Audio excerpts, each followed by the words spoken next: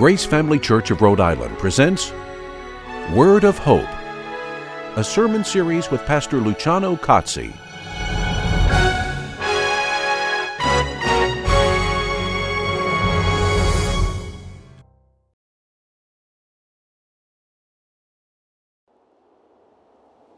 Once upon a time, there was a great wind, a mighty life-giving energy that breathed everything into existence. A power that moved along the waters of the deep. The Spirit of God. One day, a group who loved God was praying and meeting, celebrating a Jewish feast with friends and family, unaware of what was going to happen. Heaven was about to pay a visit. A violent wind filled the room where they prayed. Tongues of fire descended, separated, and rested on each of them. The Spirit of God didn't just come near them, the Spirit filled them. And each one began to speak in a foreign language, the many languages of all the people who lived in Jerusalem. All those who passed by marveled at what they saw. How could it be that each one could hear their own native language at the same time? Some claimed it was miraculous. Others scoffed and called them drunk.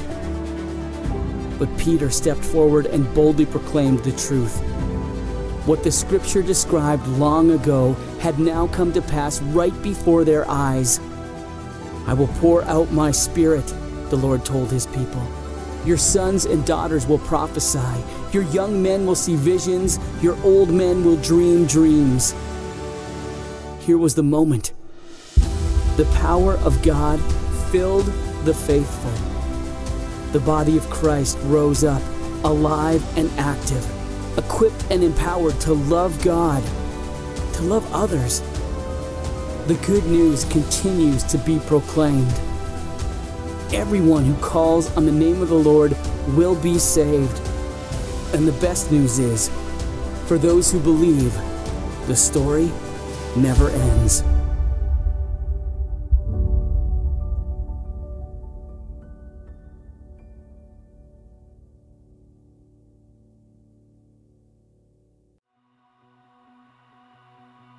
Holy Spirit, come and fill this place with your presence.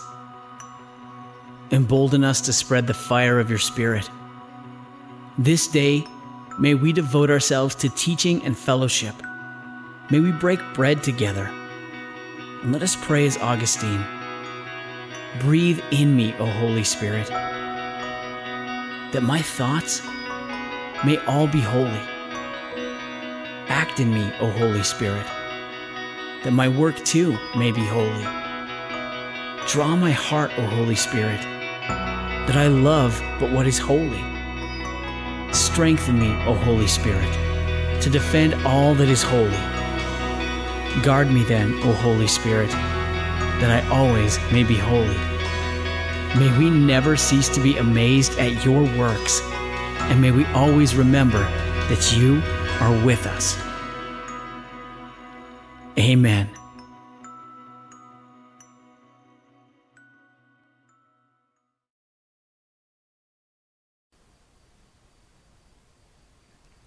Good morning, brethren. Today we're celebrating the Day of Pentecost. It's a very important day in the history of the Church. It is a day in which we usually talk about the Holy Spirit, and I truly believe that we don't talk about the Holy Spirit enough. The Holy Spirit in Scripture is called the Helper, the Advocate, the Counselor. Much can be said and should be said about the nature of the Holy Spirit, who He is, the role, the importance of the Holy Spirit for the body of Christ, for the Church.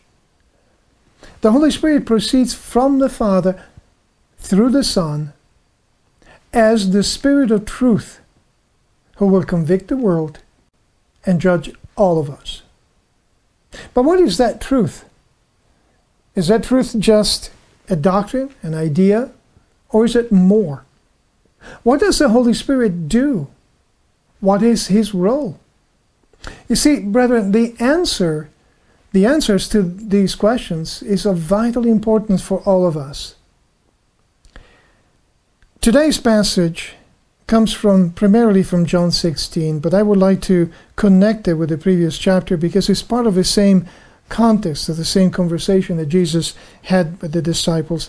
We'll begin reading with John 15, beginning with verse 26. When the Helper comes, whom I will send to you from the Father, that is the Spirit of truth who proceeds from the Father, he will testify about me, and you will testify also, because you have been with me from the beginning. We're now picking up from John 16, verse 4. These things I did not say to you at the beginning, because I was with you. But now I am going to him who sent me, and none of you asks me, where are you going? But because I have said these things to you, sorrow has filled your heart. But I tell you the truth. It is to your advantage that I go away. For if I do not go away, the Helper will not come to you. But if I go, I will send him to you. And he, when he comes, will convict the world concerning sin and righteousness and judgment. Concerning sin, because they do not believe in me. Concerning righteousness, because I go to the Father and you no longer see me. Concerning judgment, because the ruler of this world has been judged. I have many more things to say to you, but you cannot bear them now. But when he, the Spirit of truth, comes, he will guide you into all the truth, for he will not speak on his own initiative, but whatever he hears, he will speak, for he will disclose to you what is to come. He will glorify me, for he will take of mine and will disclose it to you. All things that the Father has are mine. Therefore I said that he takes of mine and will disclose it to you. One of the things I think that makes this speech to the disciples, this conversation with the disciples particularly meaningful, is the fact that Jesus was preparing his disciples for his death, his resurrection, and ascension. It was a difficult time. He had just revealed to them that one of them would betray him, that the others would abandon him and deny him, at least for a time. And they did not quite understand the meaning of all that. They didn't quite understand the depth, the profound significance of what Jesus was about to do. In chapter 15, verses 26 and 27, where we began, we find written that the Helper comes, when the Helper comes, whom I will send to you from the Father, that is the Spirit of truth who proceeds from the Father, he will testify about me, and you will testify also, because you have been with me from the beginning. So there is much in there that connects with the rest of the passage that we're looking at today. First of all, we find that the Holy Spirit proceeds from the Father through the Son, Jesus Christ, and testifies about Christ. We also find our calling to be participating in the work of the Holy Spirit. But I would like to also point our attention on the word helper that is used to describe the Holy Spirit. In the Greek, that term is parakletos. It may have a forensic connotation as an advocate, an intercessor, and in this case also a witness who testifies about Jesus Christ. We find in this context the Holy Spirit acting almost like a lawyer or an advocate who convicts the world, judges, and witnesses or testifies. So it's quite a role. But Jesus' disciples here are also called to be witnesses, to testify about what they had seen and heard. And of course, that implies an anointing by the Holy Spirit, because they were not called to do that on their own, and they had received their mission, their calling, and which is the same mission of the Holy Spirit. So they had that in common. They would work in harmony and guided and led by the Holy Spirit. And brethren, what makes it significant for us today is the fact that whether we realize it or not, the baton is being passed to us. We have been entrusted to continue the same mission in our age. And if we, the Christians, don't do that, who in the world is going to continue and complete that mission? We have a job to do. We have a mission to accomplish, and it's just as important as it was back in those days. Picking up in chapter 16 and beginning with verse 4, "These things I did not say to you at the beginning, because I was with you. But now I am going to him who sent me, and none of you asks me, 'Where are you going?' But because I have said these things to you, sorrow has filled your heart." Notice here that Jesus had not explained these things before because he was with them. He was rejoicing in their communion and their fellowship. He was protecting them. And the world was hostile, but was hostile against him, against Jesus Christ, and concentrated on him and not quite yet on his disciples. Jesus' statement was also quite relevant. He said, "None of you is asking me, 'Where are you going?'" Knowing that Jesus would soon leave made the disciples profoundly, deeply sad. The thought of losing his physical presence was their main preoccupation at that moment, and they were trying to sort out and figure out in their own heart and minds what they would do. And it caused them to also miss the importance of that moment. That's why not one of them thought about asking him where he was going or what was going to happen. They were too focused on their impending loss to realize how important, how vital that moment was, or even to inquire about it. But sadly, that is the same for many, even too many people today. We're so focused on ourselves. We're so concentrated on what we receive and what we don't receive, what is in it for us, that we don't understand the significance of what Jesus Christ has done and what the Holy Spirit is doing even today. Let's go to verse 7. "But I tell you the truth, it is to your advantage that I go away, for if I do not go away, the Helper will not come to you. But if I go, I will send him to you." Now, I have heard a number of explanations for this passage, for this statement, but some of those I have a problem with because it seems to indicate that God is limited or weak, and we know that is not the case. Although painful and difficult, his departure was necessary. The statement, however, does not mean that the Holy Spirit could not work until Pentecost or until after the death and resurrection of Jesus Christ. And the reason for that is because we see the Holy Spirit at work even before. We see the Holy Spirit present in key moments and visibly present or manifest in key moments in the life of Jesus, but also in the life of the disciples. For example, when Peter confessed that Jesus was Messiah, Jesus himself said that was not from Peter, but from the Holy Spirit. What happened at Pentecost, that particular time, a very important time, was an explicit, solemn testimony to something that was not restricted in time. It's not something that couldn't have started until then, but that was an important moment.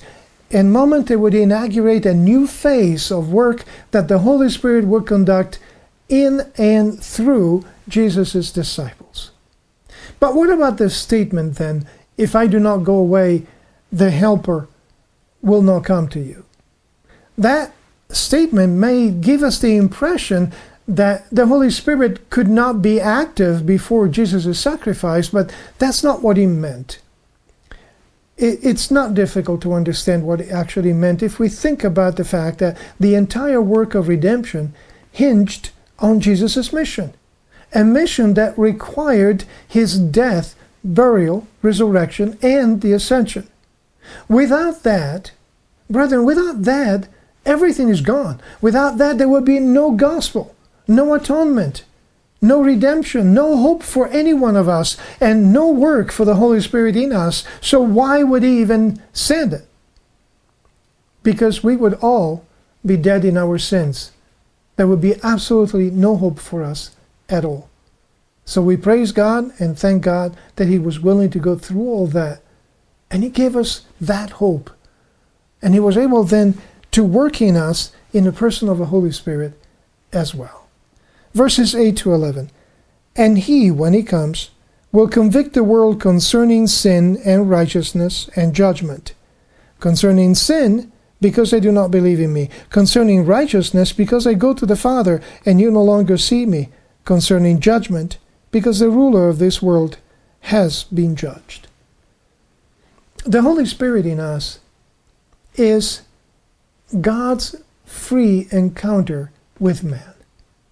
It is His work that He conducts in us and through us.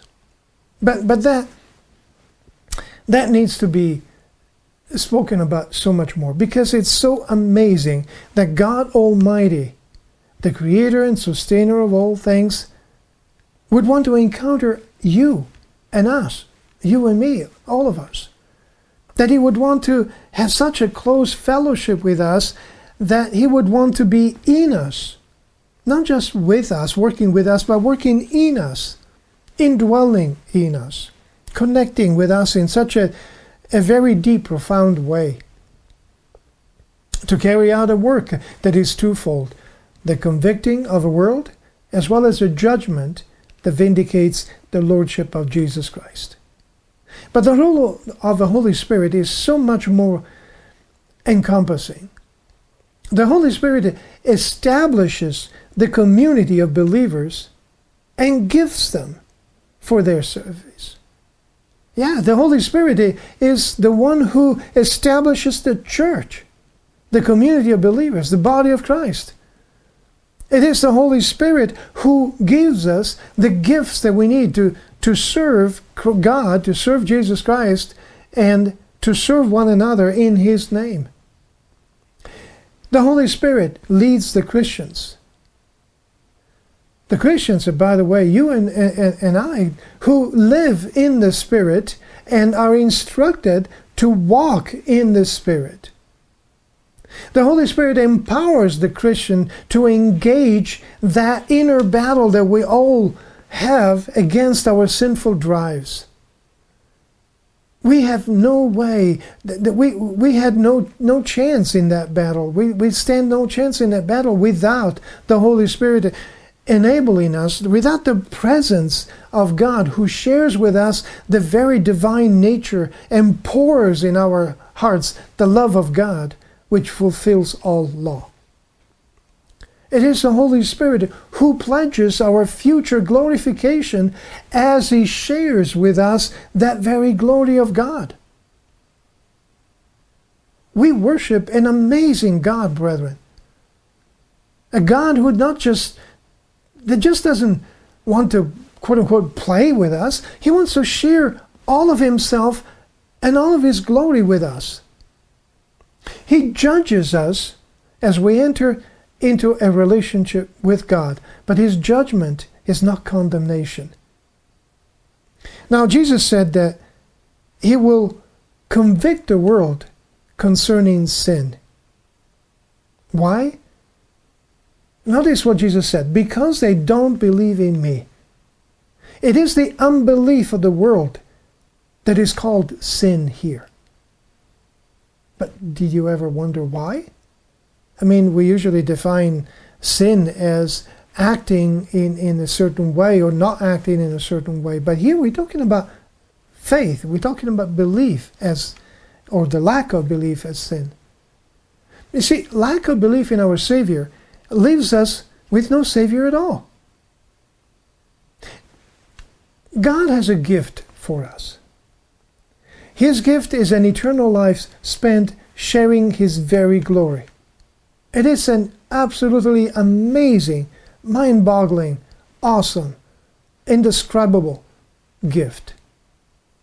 But when you receive a gift from someone you don't trust, someone you don't believe, you're not likely to hold on to that gift and believe that it's genuine. You will also tend to minimize or despise the gift and perhaps throw it away or not accept it. Those who don't believe in Jesus Christ those who don't believe in him, in Messiah, do not accept his sacrifice for their atonement. They don't value what God has offered to them. In fact, they tend to mock it and despise it. Jesus said that the Holy Spirit would convict the world concerning righteousness because he said, I go to the Father. The crucifixion was a death reserved to criminals, unrighteous individuals, evil people. And even Scripture tells us that Jesus will be counted among the wicked in his death, but his resurrection and ascension to God the Father will prove that he was not a criminal, will prove that he was pure and righteous. And so the Holy Spirit will convict the world about righteousness because it will show, indeed, that Jesus Christ was not just another criminal that was killed or executed. It was God himself, made human, that came to rescue us, to redeem us, and died for us, who took our own sins upon himself to pay for them, to carry them on the cross, to experience death on our behalf, so that he can also live for us and in us, and us in him. And so his purity, his righteousness would be vindicated. The Holy Spirit would vindicate him as God's Son and correct the wrong views about Jesus as the gospel is shared, and part of the gospel also the resurrection and the ascension of Jesus Christ are proclaimed as well. The Holy Spirit will also convict the world concerning judgment, because, as Jesus said, the ruler of this world has been judged. Now, brethren, that is good news. You see, in his sacrifice, Jesus executed a judgment against Satan, who is the ruler of this world. And Satan has been found, judged, and defeated.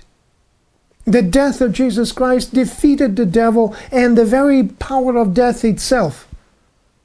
He kind of smashed death to pieces. And in his resurrection, he triumphed in life, a life that cannot be contained. Continuing, verses 12 and 13, Jesus said, I have many more things to say to you, but you cannot bear them now. But when he, the Spirit of truth, comes, he will guide you into all the truth, for he will not speak on his own initiative, but whatever he hears, he will speak, and he will disclose to you what is to come. Notice what Jesus said. I have many more things to say to you, but you cannot bear them now. If you pause a moment and think about that, that is an amazing statement. The disciples' hearts were closed. They were hardened. They did not understand why Jesus had to die or what Jesus was going to go through. Sorrow, dismay, stress. Yes, they experienced that, but about themselves. They did not experience it about Jesus Christ. They were looking at themselves. And that made them incapable of understanding the deeper truths about what was happening, as well as the profound role of the Holy Spirit in all of that. Still, we find Jesus here having no word of blame or condemnation toward them. And what I find amazing is that even then, you see patience being manifested and displayed by him. And the promise that the Holy Spirit would guide them into all the truth. What they could not understand at that moment, Jesus said, the Holy Spirit will grant you the ability to understand later as he teaches all truth to you. But when we're talking about truth, brethren, let's not make a mistake. We're not talking about just a doctrine or an idea. We're talking about much, much more. In fact, we're talking about Jesus Christ himself. Jesus, God in the flesh, the most important person who walked on the face of this earth, far from being judgmental like many of us would be today, was compassionate, patient, understanding toward them. And he stated that the Holy Spirit would not speak on his own initiative, but only share what the Father wanted and wants to be revealed, which also shows the interdependence of the persons in the triune God. Going on in verses 14 and 15, Jesus also added, "He will glorify me, for he will take of mine and will disclose it to you. All things that the Father has are mine, therefore I said that he takes of mine and will disclose it to you." The Holy Spirit will bring glory to Jesus Christ. Jesus Christ, who is the Logos in the Greek that John used in writing his gospel. Jesus is the Logos. He's a perfect revelation of the Father. And the Holy Spirit will give glory to Jesus Christ by sharing him with us. Again, I want to repeat it. The truth that the Holy Spirit shares with us is not just an idea or a doctrine. It's Jesus Christ himself and all that that means. What the Holy Spirit reveals us is the person of Christ, who is the perfect revelation of the Father, and the meaning of his redemptive ministry. The Holy Spirit draws us to Jesus Christ. And Jesus Christ reveals the Father to us, because he, as we said, is the perfect image of the invisible God. And in himself, Jesus unites us with the Father. So you see the triune God at work. The Holy Spirit drawing us to Christ, the Christ connecting us with the Father connecting with us and being at one with us as well. On the day of Pentecost, all of this was inaugurated. On the day of Pentecost, the apostles were given the ability to share the good news with the crowds, that gospel with the crowds. And the Apostle Peter answered a vital question from the crowds that had heard the gospel. The question that was asked was from the people is, "Brethren, what shall we do?" And perhaps it's a question that some of you today also have. So notice the way Peter answered. Peter said to him in Acts chapter 2 and verse 38, Peter said to them, "Repent, and each of you be baptized in the name of Jesus Christ for the forgiveness of your sins, and you will receive the gift of the Holy Spirit." Brethren, we cannot ignore these words. If you have not yet received the Holy Spirit, I pray that you will hear what Peter has to say about it and respond accordingly. And if you wish to talk about baptism, please don't delay. Give us a call. Call us today. We'll be happy to talk with you. Brethren, the Holy Spirit in us is what enables us to connect with Jesus Christ and with God the Father. The Holy Spirit in us is the one who calls us to participate in his mission, in his ministry, in the ministry of God himself. The Holy Spirit in us pours out the very love of God in our hearts so that we can share it and express it to one another. The Holy Spirit in us makes us partakers of the very divine nature. The Holy Spirit in us enables us to begin to experience, although in a small part, but to begin even today to experience what it's going to be like for the rest of eternity. It's just that for now it's very limited, but then it will be unleashed into the infinity and eternity in which God dwells. The Holy Spirit in us is an amazing privilege that calls us not to sadness, that calls us not to give up everything that is good and fun in life, but to actually find the abundant living that Jesus Christ promised. So consider the words of Peter. And God bless you, brother.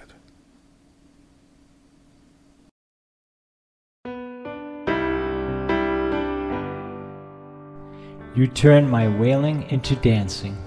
You remove my sackcloth and clothe me with joy, that my heart may sing to you and not be silent. O Lord my God, I will give you thanks forever. For he chose us in him before the creation of the world to be holy and blameless in his sight. In love, he predestined us to be adopted as his sons through Jesus Christ, in accordance with his pleasure and will, to the praise of his glorious grace, which he has freely given us in the one he loves.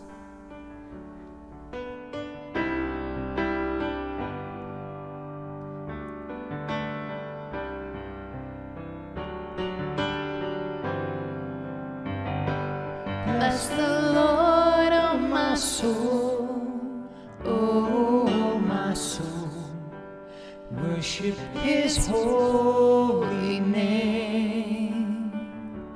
Sing like never before, oh my soul. Worship your holy name.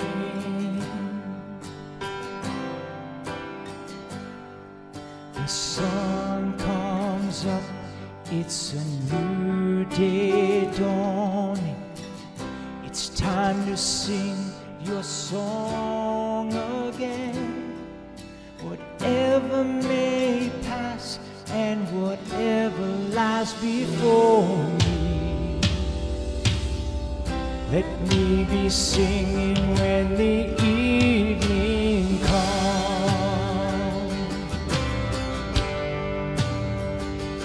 Bless the Lord, oh my soul, oh my soul. Worship his holy name. Sing like never before, oh my soul. I worship your holy name.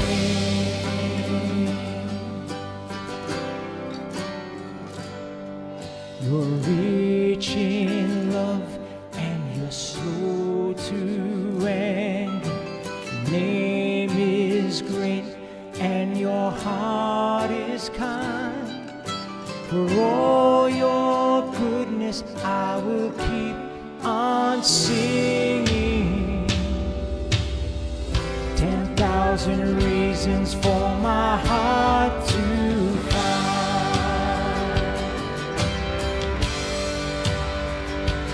Bless the Lord, oh my soul, oh my soul. Worship his holy name.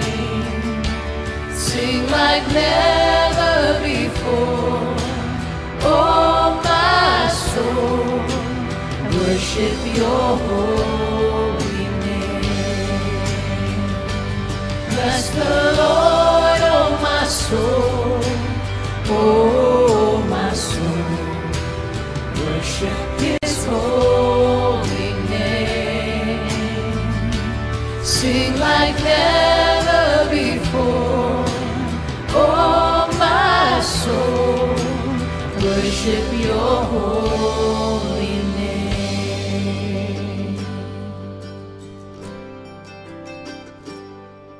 And on that day when my strength is failing, the end draws near and my time has come, still my soul will sing your praise unending.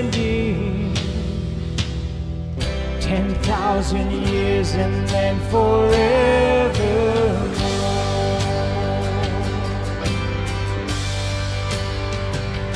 Bless the Lord, oh my soul, oh my soul, worship His holy name.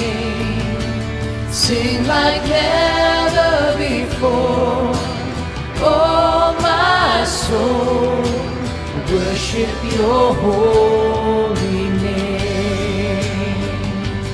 Bless the Lord, oh my soul, oh my soul, worship His holy name.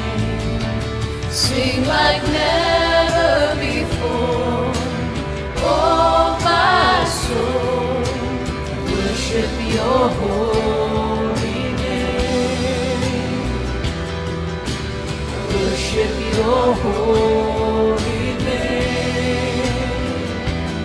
God, I worship Your holy name.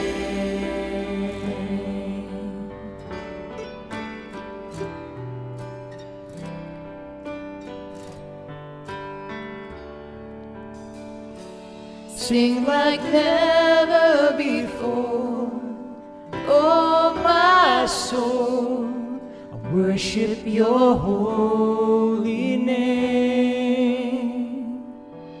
I worship Your holy name. God, I'll worship Your holy name.